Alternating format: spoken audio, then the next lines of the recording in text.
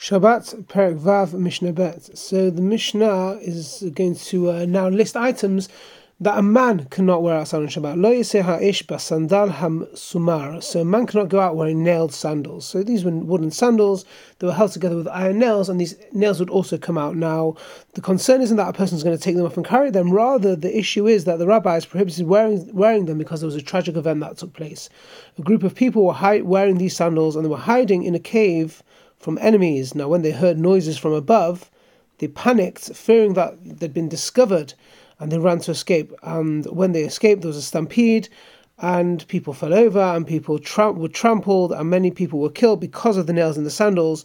To prevent such things occurring again, the rabbis prohibited wearing these specific type of sandals on special days when people gather together, like on Shabbat and Yom Tov, again because of fear from this.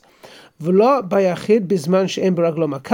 a person cannot wear one sandal of any sort if he doesn't have a wound on his other foot that prevents him from wearing two.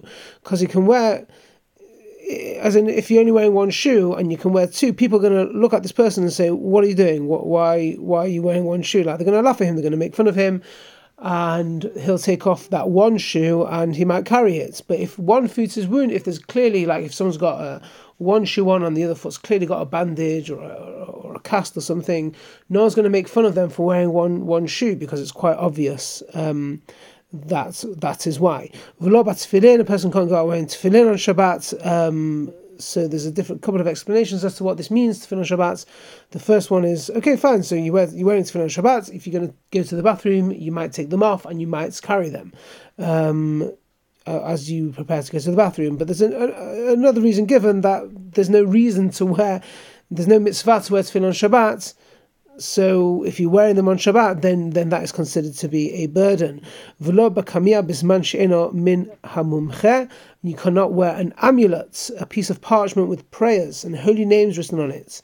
That's not made by a mumche. So a mumche in this context is someone who's written an amulet and he's healed three people with these amulets. Okay, so to a sick person, this amulet then is considered to be established, that it works, and it's considered like clothing. So therefore, it is not a burden, but an amulet, a kamiyah of a non-mumcha, of a non-expert, that would be considered a burden.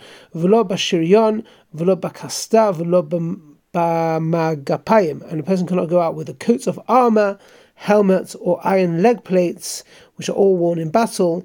Now again, the concern is not that you're going to carry them, but rather people might suspect this person going off for battle, which is a problem on Shabbat, except in cases of emergency. So again, we've seen this before, but the idea here is more of maritz ayin.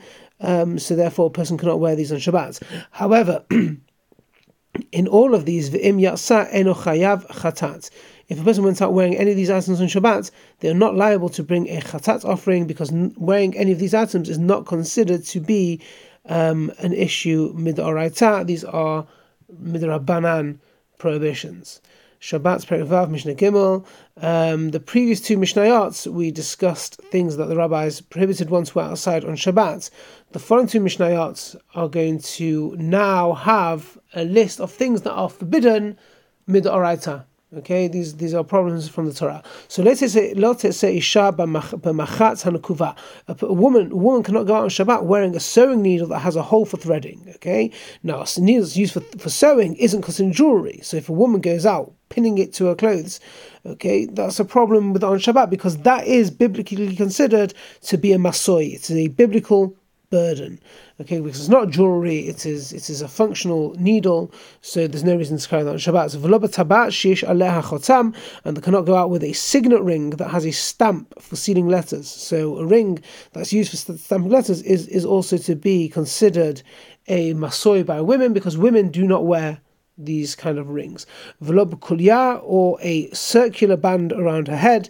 This was a decorative item, like a large ring or a crown, which would be fitted around the head. But again, it wasn't considered to be clothing or jewelry, because it wasn't necessarily something that everyone wore. V'lo b'kovelet, v'lo bislochit, shel palyaton. Nor can they go out with a spice container or a bottle of perfume hanging from the neck. So they would wear these things to conceal body odor. So it was not considered in this instance to be clothing or jewelry, so it cannot be worn outside on Shabbat. And then the Mishnah adds here, V'im yasta chayevet chatat. If she went out wearing any of these, she's chayev to chatat. Now this is divrei Rabbi Meir. This is the words of Rabbi Meir. So why they chayev chatat? Because they're considered to be problematic. Because they're not considered clothing or jewelry, so they're chayav if they wear them on Shabbat. But this is Rebbe Meir. Now, v'chachamim posrim bakovelet uvislochit shel palyaton. However, the chachamim say no. When it comes to spice container or perfume, a bottle of myrrh hanging from the neck to disguise the odor, the chachamim say she's patur on a biblical level if she went out to the Rashut Harabim with these, because they hold that when a person wears these things to conceal their body odor, they're regarded as jewelry, much like we have with the kamiyah in the previous Mishnah. So she's the only concern not to wear it then. So midoraisa on a midoraisa level, we consider this to be like jewelry. But the rabbis still forbade it because we're concerned that the woman might take off this spice container or this bottle of myrrh, or show it to a friend, or please, smell my myrrh, and she might come to carry it then in the Rashut Harabim. But that's a midarabanan issue, so therefore there's no issue of chatat. Rebbe Meir holds that even things worn to hide body odor are not considered jewelry, and therefore it is a problem midoraita.